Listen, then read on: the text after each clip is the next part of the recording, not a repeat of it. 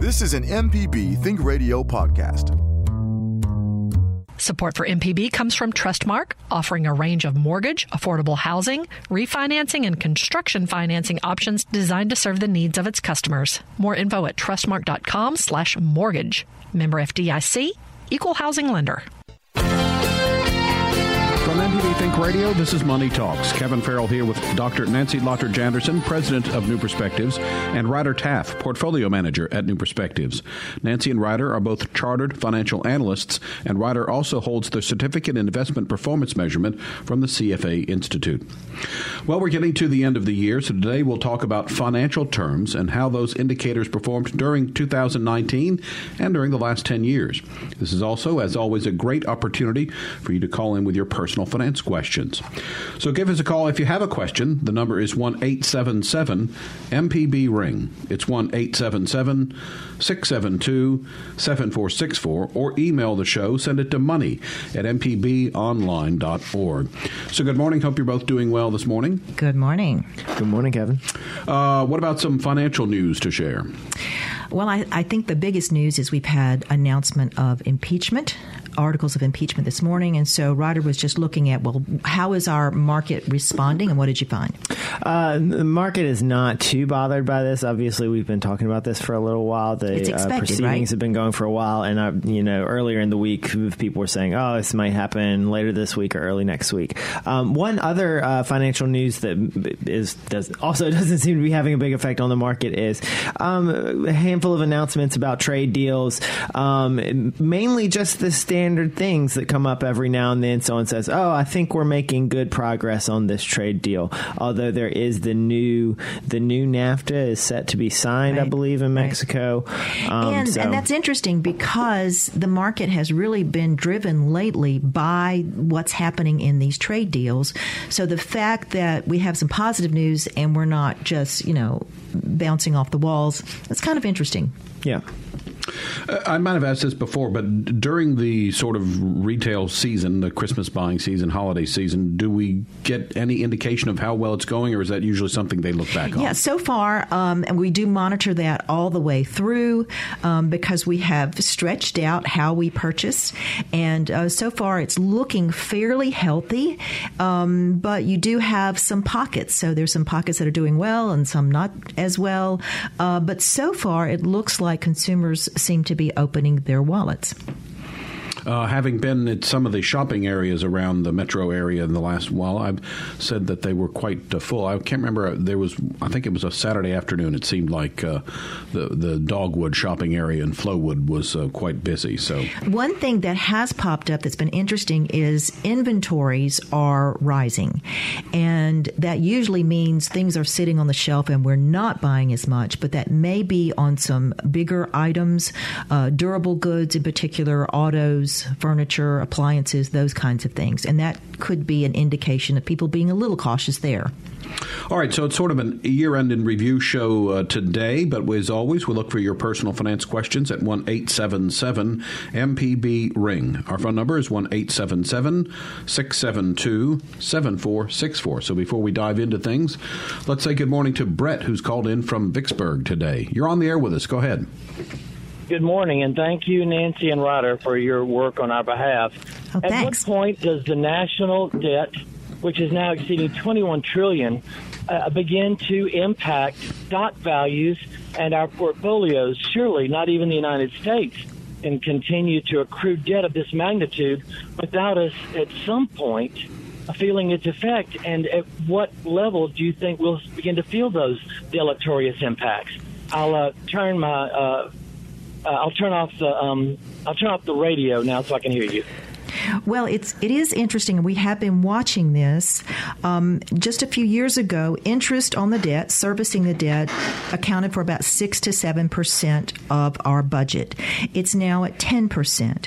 And the pieces that we're really paying attention to relate to an aging population. So Medicare, Medicaid, and Social Security are really eating up larger and larger pieces of that pie. And normally, when you get into an expansion, good economic times, that's when you address some of those things. And instead, we've had a tax cut. So what we're doing in our office is we look at these lower tax rates and we think, we don't think this can hold. We have about a 6 or 7 year window when everybody's just going to be, basically whistling past the graveyard before we realize we're going to have to raise tax rates and address this because it will affect it eventually. And so we're doing some things now trying to get ahead of that curve. Yeah, and I'll just add, because this was a conversation we had, and there are some scenarios where it's not so much of a problem. If inflation picks up and we don't incur a whole lot more debt, then that debt becomes less and less valuable and less relevant and less important. But basically, inflation is nowhere to be seen. Right, and that's got to be like a kind of sweet spot scenario where inflation isn't so bad that it's really hurting people, but it's just enough inflation that we don't have to worry about that cost of the debt. But as Nancy pointed out, the rising cost of kind of as a percentage of our national budget, that's a problem, because that means, more of that dollar you pay in tax is going to unproductive things. We always like to look at government spending as investments in areas we need. What kind of return do we get on spending on education? What kind of return do we get on spending in infrastructure? You don't really get a ton of return for paying your interest. I mean, you got a lot of return, hopefully, when you borrowed the money and did something with it, but paying it back is not a very productive activity. And understand that our deficit has increased 26% this year alone. And that is causing some concern at some point. And this caller mentioned, what about investors? When does it start affecting our portfolios? If we have something called crowding out, meaning that the government is borrowing so much money that it pushes interest rates and really crowds out private investment. All right, Brett, thanks for your call. Good way to get the show started. Again, if you have a personal finance question for us today, the number is 1-877-MPB-RING. It's 1-877-672-7464. And actually, inflation was going to be the first topic that we discussed. So exciting. You would, remind us again of what inflation actually is. Inflation, you could just kind of broadly say, is the general rise in prices. If your loaf of bread was, $2 last year and it's $2.20 this year, then that price went up by 10%. Your bread inflation was a 10% inflation. And that's measured. It is the Treasury Department that does this. I'm not sure. And they have, it's the Consumer Price Index. Right, the Consumer Price Index. And there's not just one, there's several. There's a lot, because there are a lot of different things. I mean, you can measure inflation in food versus inflation in housing prices or fuel. You have core inflation, which is core inflation is things like food and is without fuel. It is without fuel. Is without fuel is the big thing because of the fluctuation in. And some food, I think, is carved out. A weird thing, I think, maybe milk, because there are things that are just very volatile and are not really connected, and so that's why that happens. Yeah, so they just measure the price of various baskets by surveying consumers and seeing how much they're spending. And there's a ton of rules and a ton of substitutions that happen. But in general, it's the rising or falling in prices. Producer Liz Gill informs me it's the Bureau of Labor Statistics. The BLS, yeah. Oh, yeah, part of the DO. So what causes inflation? Well, it's basically too much money chasing too few goods. Yeah. And inflation happens when the economy is heating up and everybody's feeling good and okay, we're going to buy more stuff. And we've been watching it lately because the labor market has been so tight.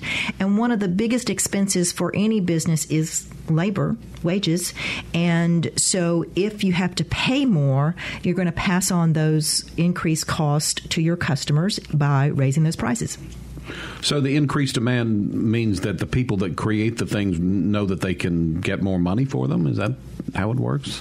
Right. You can't raise, back in 2008 when we had the big crash, and in 2009, Starbucks lowered the price of coffee because there wasn't as much demand for it. They're not going to do that right now. People are feeling good. They're opening their wallets. They have jobs. And so you can raise your prices. So whether or not as a business you can raise those prices depends on the economic status of your customers. Yeah, and there's a couple of things with general kind of manufacturing goods, think, toys and, hardware, things like that. You also have what is the demand for them? So if nobody is demanding toys, for instance, then if you have a ton of toys, the price of toys are going to go down. But at the same time, if it becomes more expensive to make toys, then, prices have to come up to an extent, but only so much that that demand can support it. Which brings up the tariffs, right? And so when we have those back to that old raw chestnut. goods or those parts that go into our finished goods, when those are more expensive, then businesses are going to have to raise the price as much as they can. Right. All right. I want to ask about how inflation affects us individually, but we need to take a quick break first. We'll get to that after this break. You're listening to Money Talks on MPB Think Radio. It's a discussion about 2019 this hour and looking for your personal finance questions. If you have one, give us a call at 1-877-MPB Ring. It's 1-877-672-7464. You can send an email to money@mpbonline.org. So how has the price of gasoline changed in the last year? We'll tell you that after the break. You're listening to Money Talks on MPB Think Radio.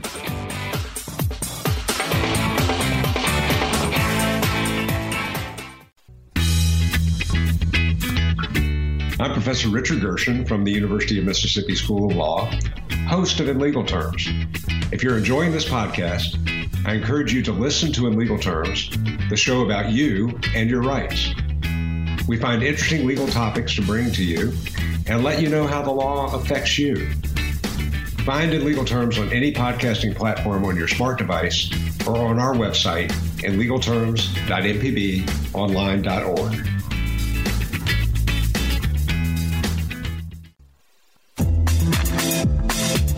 The information presented on Money Talks is meant to provide general information about the topics discussed and is not necessarily the opinion of Mississippi Public Broadcasting. The information presented does not create any type of relationship between the hosts and guests and the listening audience. Please consult a financial advisor or any other qualified professional for guidance about your personal finance questions.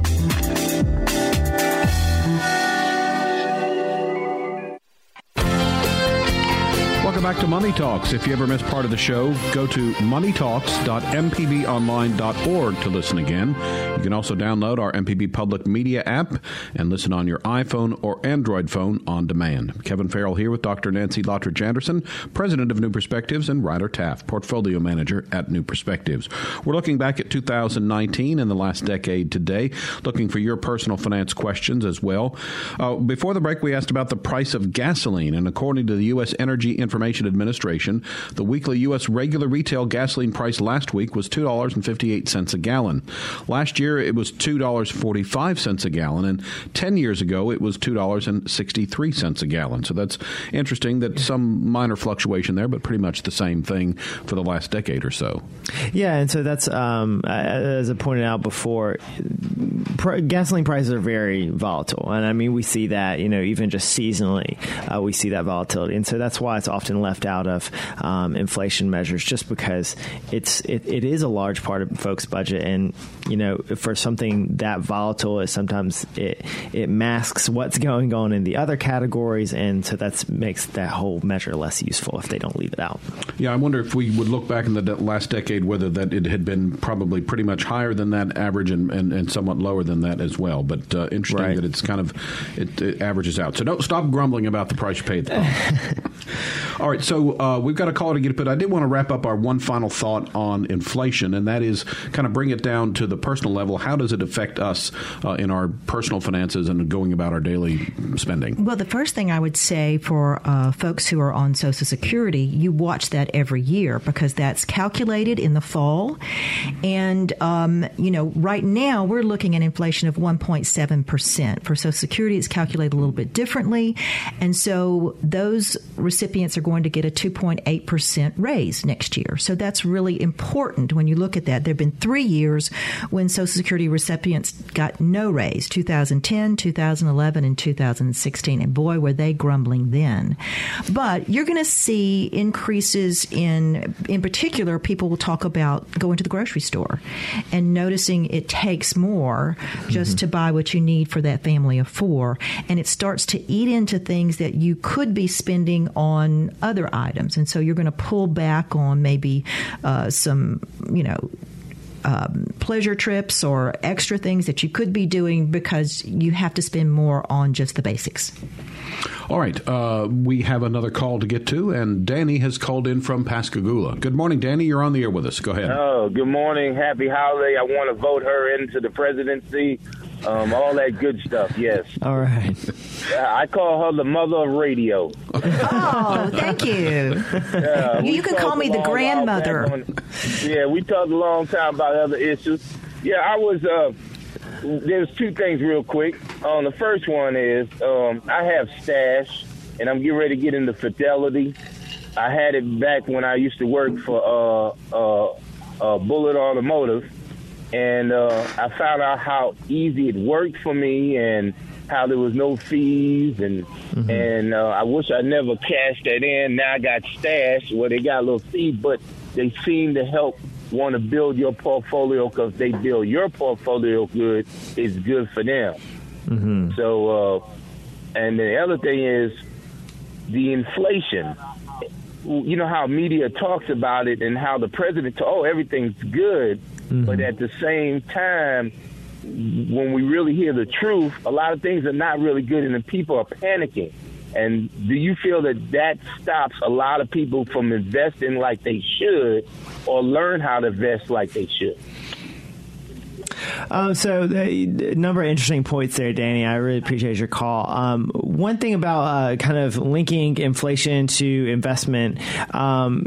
So if you're looking at kind of like looking at your budget and saying, okay, what do I have to set aside as savings? And if you are looking at things in particular that are going up a lot, there are some things which rise at a higher pace than others. Notably, medical expenses, college expenses, those have risen a lot faster historically than things like food and housing expenses. And then like we mentioned before, the volatility of fuel. So, say you have to drive a lot, say you have a lot of medical expenses, things like that. Those, when folks see those things rising a lot, that can discourage you from saving because you just feel you don't have the money. That can discourage you from putting money into the market because, again, you just don't feel you have the money or feel you might need the money soon. And we're not going to counsel anybody to put money in the market that they need soon. That being said, there's kind of an opposite effect on investments for those who actually are investing. We often think of stock investments as somewhat inflationary. So as prices are rising, because stock investments, you are investing in companies. And if companies are raising their prices, they may be making more money.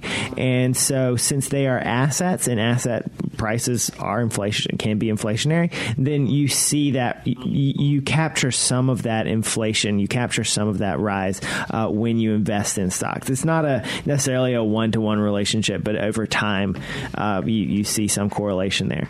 And just as far as you start investing yourself with the Stash app and using Fidelity, I'm guessing maybe that Fidelity, is that a workplace program, your 401k? Well, now they got it to where, like, I work for Lyft right now. I'm with Lyft now. Okay, yeah. Thank God. And with Lyft and regular, with Fidelity, they're hungry now. So they're going to the people, just as the credit unions went to a lot of people. Used to be only military or you had to be a part of that company. Exactly. Now they're opening their doors because they see that people are looking for education on finance. They're looking for a place that's going to give more money, more interest on their money. I've got one now through Stash. They're trying to get me into MPI, which is money marketing, currency, learning how to invest in currency. Don't do that. Don't do that. Don't do that. Okay. Don't do that. There you go, Mama. There you go.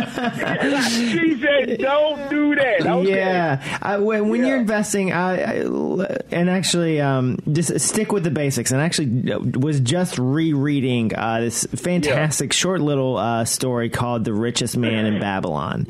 Right. The Richest Man in Babylon, it's kind of a parable of sorts, but it teaches several very good rules for managing and growing your wealth, including simple things like, try to save 10% of your income, the concept of kind of paying yourself first. I know you've got a lot of bills out there, but also include yourself as one of those people who needs to get paid, and kind of investing in kind of known, reliable things, not going for speculation. And actually the example in the parable, if you may, was about is that actually about like speculating in gemstones or something, but I'm reading the book now called Think and Grow Rich. Think and Grow. Okay, so that's a very good one, and a lot of these boil down to. So I have read that one, and that guy is he's a very enthusiastic writer, and his writing that appeals to a ton of folks. But a lot of these, they boil down to the same kind of simple rules.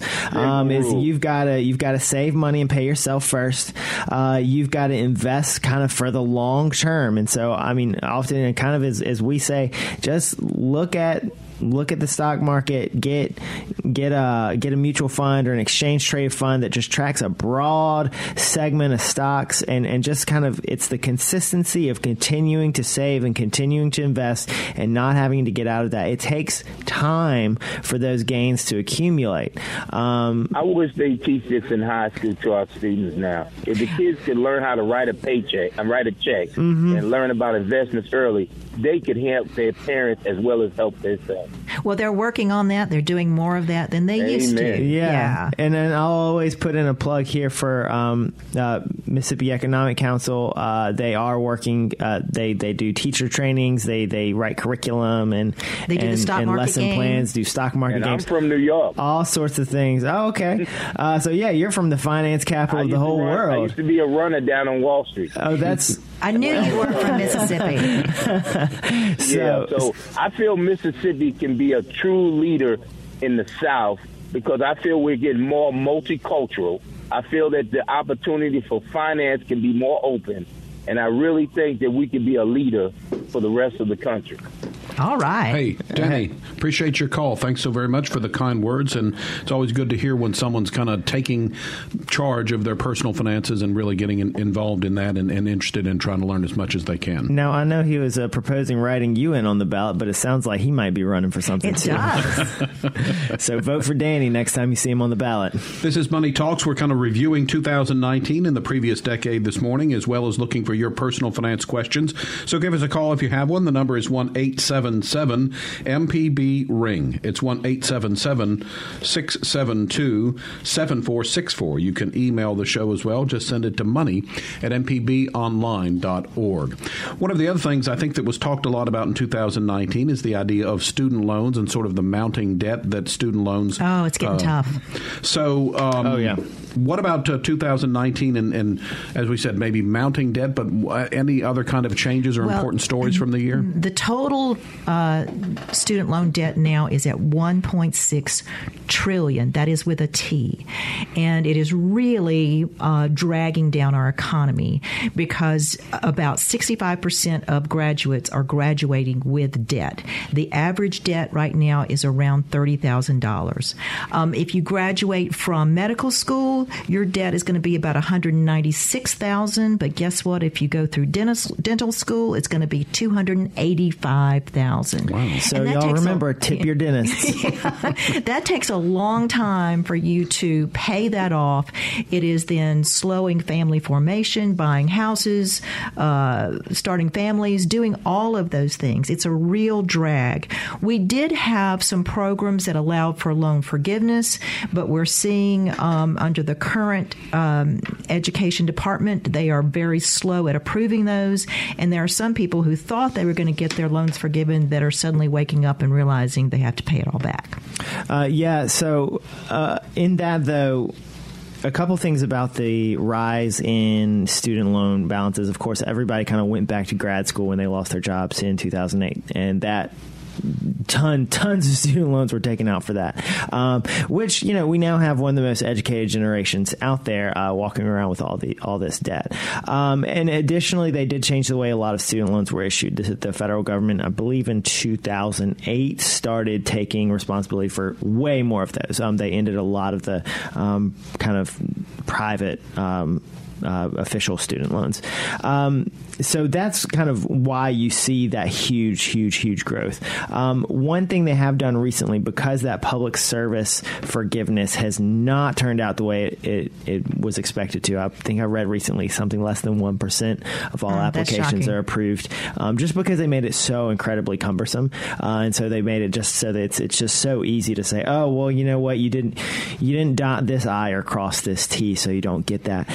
But they have changed, and this is, I'll repeat this every time we talk about student loans, they have changed the repayment terms of a lot of the loans to make them so that there is built-in forgiveness. So if you are, kind of lower income, or really regardless what your income is, if your payment is a lot, if you're struggling with the payment, there are programs, and it's just a different repayment term. You call up your servicer and you say, hey, I'd like to get on an income-based repayment plan, and it limits it to 10 or 15%. There's two different tiers, just depending on what your loan is, 10 or 15% of your income, and that is after a certain threshold, which is 150% of poverty level. So, and poverty level is around $12,000. But that's only for federal loans, right? So there are a lot of people out there with private loans that don't even qualify for those programs. Right. So don't get private loans. Yes, is one absolutely. Big because one. I've seen some with double-digit interest rates. Yes, and so what I was saying about a lot of the changes that have been made is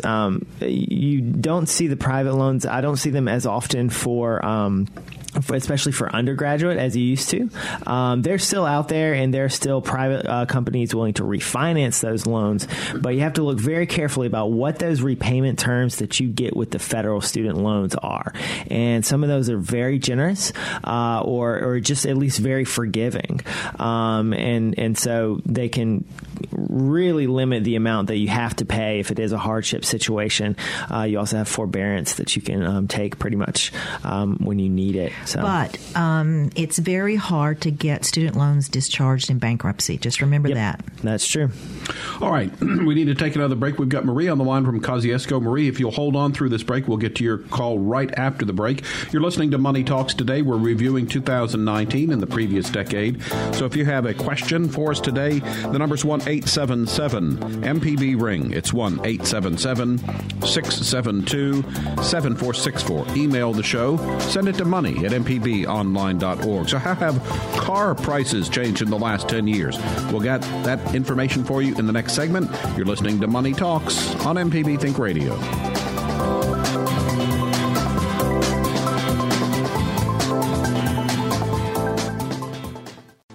Deep South Dining is the show all about the culture of Southern flavor, from fried chicken and collard greens to shrimp and grits and a glass of sweet tea. Subscribe now to the podcast using any podcast app or download our MPB Public Media app. Welcome back to Money Talks on MPB Think Radio. Kevin Farrell here with Dr. Nancy Lottridge Anderson, president of New Perspectives, and Ryder Taff, portfolio manager at New Perspectives. Nancy and Ryder are both chartered financial analysts, and Ryder holds the certificate in investment performance measurement from the CFA Institute. So how have car prices changed in the last decade? According to an article in Road and Track magazine with data from Edmunds, on average, new cars sold for more than $36,000 in February of 2019, and that's up 29% from the same month in 2009. Meanwhile, median household income in the U.S. has only increased about 6% in that same time frame. So one of the interesting things about that car price increase is some of that is just people buying nicer cars. That doesn't mean, you're saying Toyota Camry or you're saying Ford F-150 is 30% more expensive, but people have been able to move up into more expensive vehicles. And part of that, we've discussed before, the way they're now doing car loans, extending the term for slightly longer. Used to be kind of normal to do a 5, maybe 6 year. Now we're seeing 6 and 7 year loans being a lot more common, which just lowers that monthly payment and makes a more expensive vehicle more in reach to folks. And the other thing is 2009, nobody was buying cars because we were all, huddled under our desk in a fetal position. We had the, yes. When was it we had the cash for clunkers or, Oh, yeah. It was kind of short-lived thing. But that just tells you that if you think there's going to be an economic slowdown, a recession, if you've got cash, you're going to win because everything's on sale. All right, back to the phone lines we go. Marie is on the line from Kosciuszko. Good morning, Marie. You're on the air with us. Hi, good morning. Good morning. I was just calling to look for recommendations on what to do with extra cash that I get from my income, from my pension, and I work part-time and from Social Security. I get paid out on an annuity. So my monthly income gross is quite a bit more than I use. So every year or I save into a savings account about $10,000 to $20,000 after I give my kids about the same amount. So, for savings, you don't earn anything. Well, right. and you have to consider real earnings versus nominal. We won't get into all of that. Mm-hmm. That relates to inflation. But Marie, you are semi-retired if you're still working? Yeah, semi-retired. I just work because I can. Okay. That's the spirit. So really what you want to probably do with that extra money is to reinvest it. Do you have a good savings account? What do you mean a good savings? Do you have a savings account? Oh, yeah. Okay. I have a couple. All right. And the job that I work, I get. I also have another 401k. Okay. Oh, wow. You may, and how old are you? 69. Okay. At your age, maybe having somewhere in the range of $25,000 to $50,000 just in a savings account is fine. And no, it's not going to pay a lot, but it's going to be totally accessible to you if you have some needs that pop up. Now, I have that with no problem. Okay. If you've gone beyond that, then you need to invest that money longer term, thinking about what will happen at the end of your life and what your needs will be. And if you're still working, if you have a job and you have W-2 earnings, you can still contribute to an IRA and do part of that money into an IRA account, just do a good mutual fund or a stock investment of some sort, and that's going to be long-term money for you. So, yeah, and you said you had a 401k, and that's from your current part-time job? Yes. So you could just contribute to that. That would be one of the easiest ways to do it. I put half my salary in that. I mean, and if you... She does it if right. If you have more, if you still have more than you need, you could continue to put more in there. One caution is once you turn 70 and a half and have to start taking required minimum distributions, you won't be able to contribute to a traditional IRA, but you could contribute to a Roth IRA if you wanted to do Roth savings. Because with your incomes, I don't know where you lie on the tax spectrum, but the 401k. I have to pay every year, so. Well, we all do, don't we? Yeah. It's like I have to write a check out. Right. One thing I would think about when you are investing this for a longer term is kind of what are the big things on the horizon, and obviously one of the big things for you might just be what are you going to pass along to your children. In which case you can, when you're thinking about that money and money you're dedicating to passing along, you can invest that fairly aggressively because that's not necessarily going to be money that you depend on. But another thing to watch out for is long-term care costs, nursing home costs, higher medical costs in the future. That was one of the things, the long-term care costs. So if you're saving for that, and what I'll say, just kind of from looking at long-term care insurance policies, it's probably going to be too late for you to get one of those. Too late. Right. But a lot of those kind of aim for covering $300,000 to $500,000 worth of medical expenses, because they say it kind of on average I think it's right around $300,000 of nursing and end of life medical expenses that would need to come out of your pocket or somebody's pocket somewhere. One thing I would ask, you mentioned you're getting money out of an annuity. Mm-hmm. Did you do a formal annuitization of that where you lock in a certain number of years, or are you just getting money out upon request? I think it's upon request. Because that could be where your biggest tax burden is. Coming from that annuity. And so you might just want to call the insurance company and ask the question, can I stop it? And just let it sit within that account. You're not the ones that told me to start taking it out. Because I was going to let it just stay there and,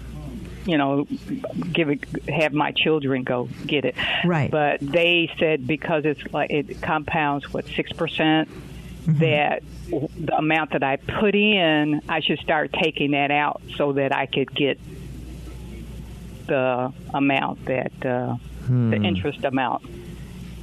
Well, I would ask that question, maybe have that conversation with your rep who signed you up for that annuity, because that's probably your biggest tax liability right there. Okay. All right, Marie, thank you so much for your call. This is Money Talks on PB Think Radio. We're reviewing 2019, some things from the past decade as well this year, but also looking for your personal finance questions, and we've got several good ones today. So if you have one, give us a call at 1-877-MPB-RING. It's 1-877-672-7464. You can email the show as well. Send it to money@mpbonline.org. Before we go, one thing that we talk a lot about on the show are mutual funds. And so, again, if we could have a kind of review, a primer of what a mutual fund is and what's the best way to get started investing with mutual funds. So mutual funds are just a way of accessing other investments. Mutual fund is just a box in which there is a manager who is placing stocks, bonds, or cash. I'm just going to leave it with those. Those are kind of three investments we primarily talk about.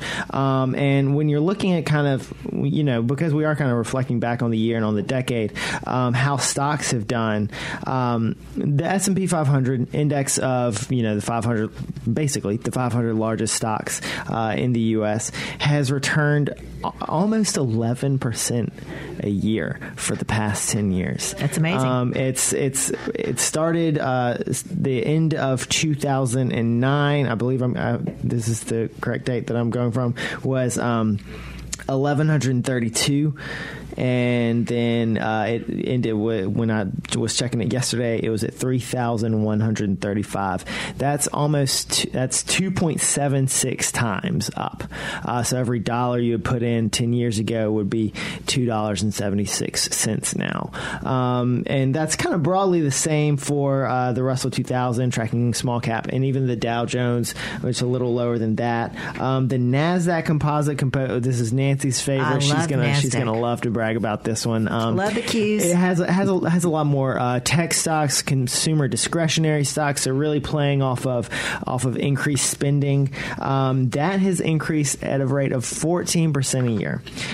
It is up. So every dollar you would have put in that, it would have been $3.80 today, which is wild.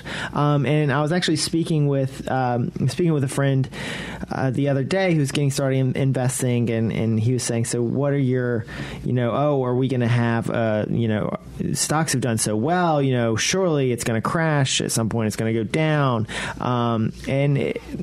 That wasn't, particularly for him, particularly for a lot of people who are young and just getting started, that's not the concern to have. While I do think that these, 10 and 14% returns over a decade are very high and unlikely to be repeated, particularly anytime soon. That's not, you don't, stay out of the market because you think, oh, I'm not going to get that 10% return.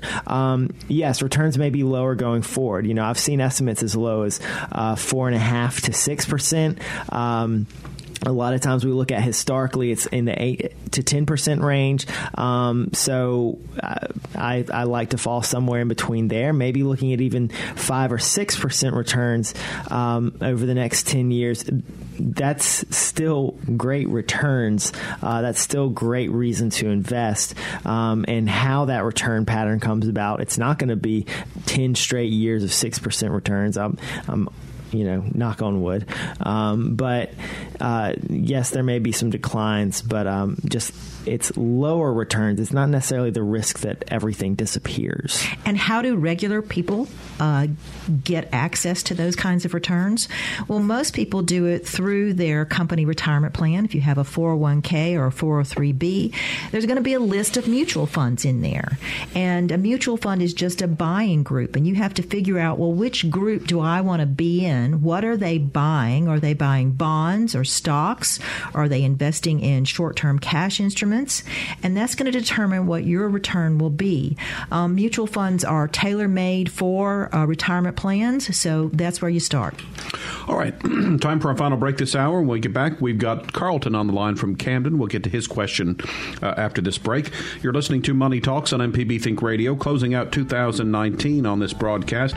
Still time for you to work in a personal finance question. If you have one, the number is 1-877-MPB-RING. It's 1-877-672-7464. Email the show as well. Send it to money@mpbonline.org. So how have college tuition prices changed in the last 10 years?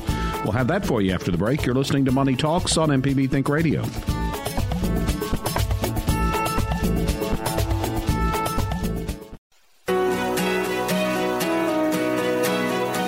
I'm Dr. Jimmy Stewart, professor of internal medicine and pediatrics at the University of Mississippi Medical Center. On the original Southern Remedy, we answer questions about all aspects of your health and share some of the latest medical information in the news. You can listen to the show on Wednesdays at 11 on MPB Think Radio, or you can subscribe to the podcast by searching for Southern Remedy on your preferred podcasting app.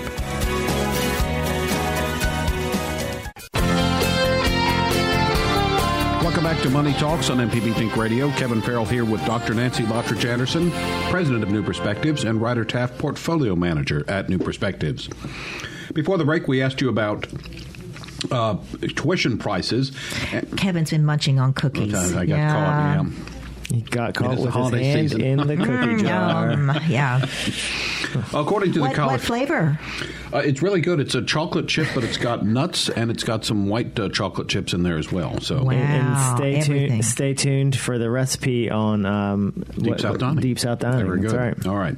According to the College Board, the average tuition and fees in 2019 dollars for the academic year of 2019-2020 to private nonprofit four-year college was $36,880. That's a 10-year increase of about $6,000.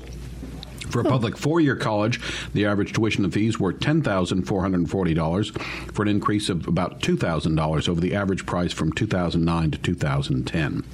That's not quite as steep as I was expecting. I think it kind of historically, I'm not sure what time period this is over, but college costs have increased about 8%, which is way higher. 8% a year, which is way higher than most other consumer goods.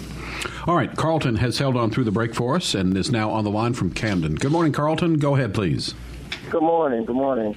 I had a question about it's a 401k rollover question. So I left a company several years ago with a 401k intact and with the intent of rolling it over to the employer where I was going. Mm-hmm. And a couple of years, more than a couple of years have passed, and it just hadn't happened yet. But I noticed I've been getting a couple of letters, quite a few letters in this past year, mm-hmm.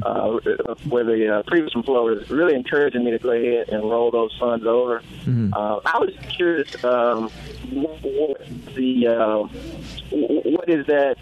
what is the benefit for the firm, your previous employer, to want you to move over off of your old plan?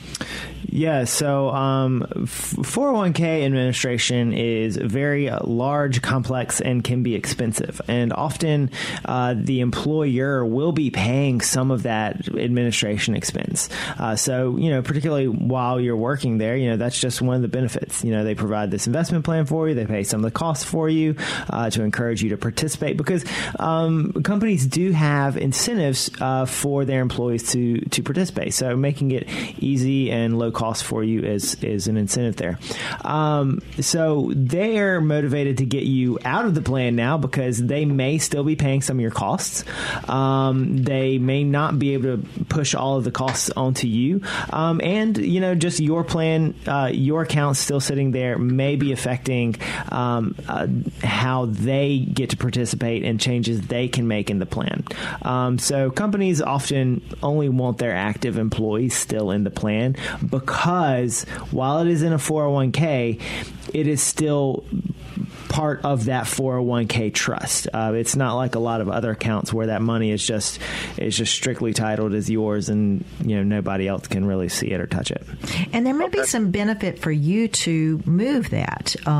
If your current employer has a really good plan and you like the investment choices, it might be good for you to have all your money in one place and you can monitor it better. If they don't, it might be good for you to move it to an IRA rollover account where you have all kinds of investment choices.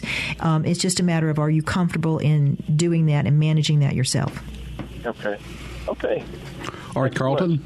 Thanks for your call. This is Money Talks on MPB Think Radio. We're wrapping up 2019. This is our last live broadcast of Money Talks for the year.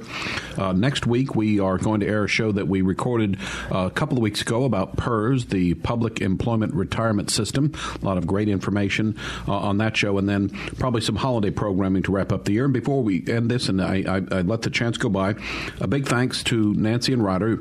Big thanks to both of you for the work that you do on this show. Great stuff every week. You come in here and you volunteer your time. It's something that we certainly appreciate. And happy holidays to you both. Hope you enjoy the holiday season. Thanks. This is a really fun gig. We do enjoy doing it, and it lets us get on our soapbox and hopefully educate some folks. All right, so let's wrap things up. Got a couple minutes left here. We talked briefly about stocks, but a lot of times you hear stocks and bonds. So what about bonds? Is that a good investment vehicle as well? And let me just back up and say, a stock is ownership in a company. And so if you're an owner, you're exposed to all the risk of being an owner. If the company does well, then you're going to do well. If it doesn't do well, you're not going to do well. The risks and rewards. Yes. But a bond is different. A bond is a loan. So when you buy a bond, you're loaning a company or a government entity money. And so you're not really participating in the growth of the company. You're hoping they're growing up to be able to just service the debt. But all you're doing is expecting some interest and the amount that you loan to come back to you. Yeah, so when we talk about putting money in a bond fund, that is just a whole pile of bonds. Somebody is managing it. Somebody is picking those bonds, and you put your money in there, and a lot of your return is going to come from interest being paid back to you. With a bond fund, the dynamics are a little different from just making a single loan or buying a single bond, because the value of the bonds can increase because all the issuers, maybe they became more creditworthy. So, the likelihood that they pay back increased, or if it decreased, that the bond prices may go down. And then they also change with the prevailing interest rates in the rest of the market. So if you bought a bond and it was paying 3% and then interest rates rose so that they were paying 4%, your bond would be less valuable because it would pay less interest. So people would be less interested in it. So that price would go down, and vice versa if the interest rates went down. All right, that's going to wrap us up to today. Thanks for everybody who called in with questions this morning. Money Talks is a production of MPB Think Radio, funded in part by generous financial support from you, our listeners. To hear today's show or previous show, you can go to moneytalks.mpb.com. moneytalksonline.org. Or you can listen to the podcast. Just search for Money Talks on your favorite podcasting app. Our show is produced by Liz Gill, and our call screener is Java Chapman. So for Dr. Nancy Lottridge Anderson and Ryder Taff, I'm Kevin Farrell, inviting you to stay tuned because up next at 10, it's In Legal Terms.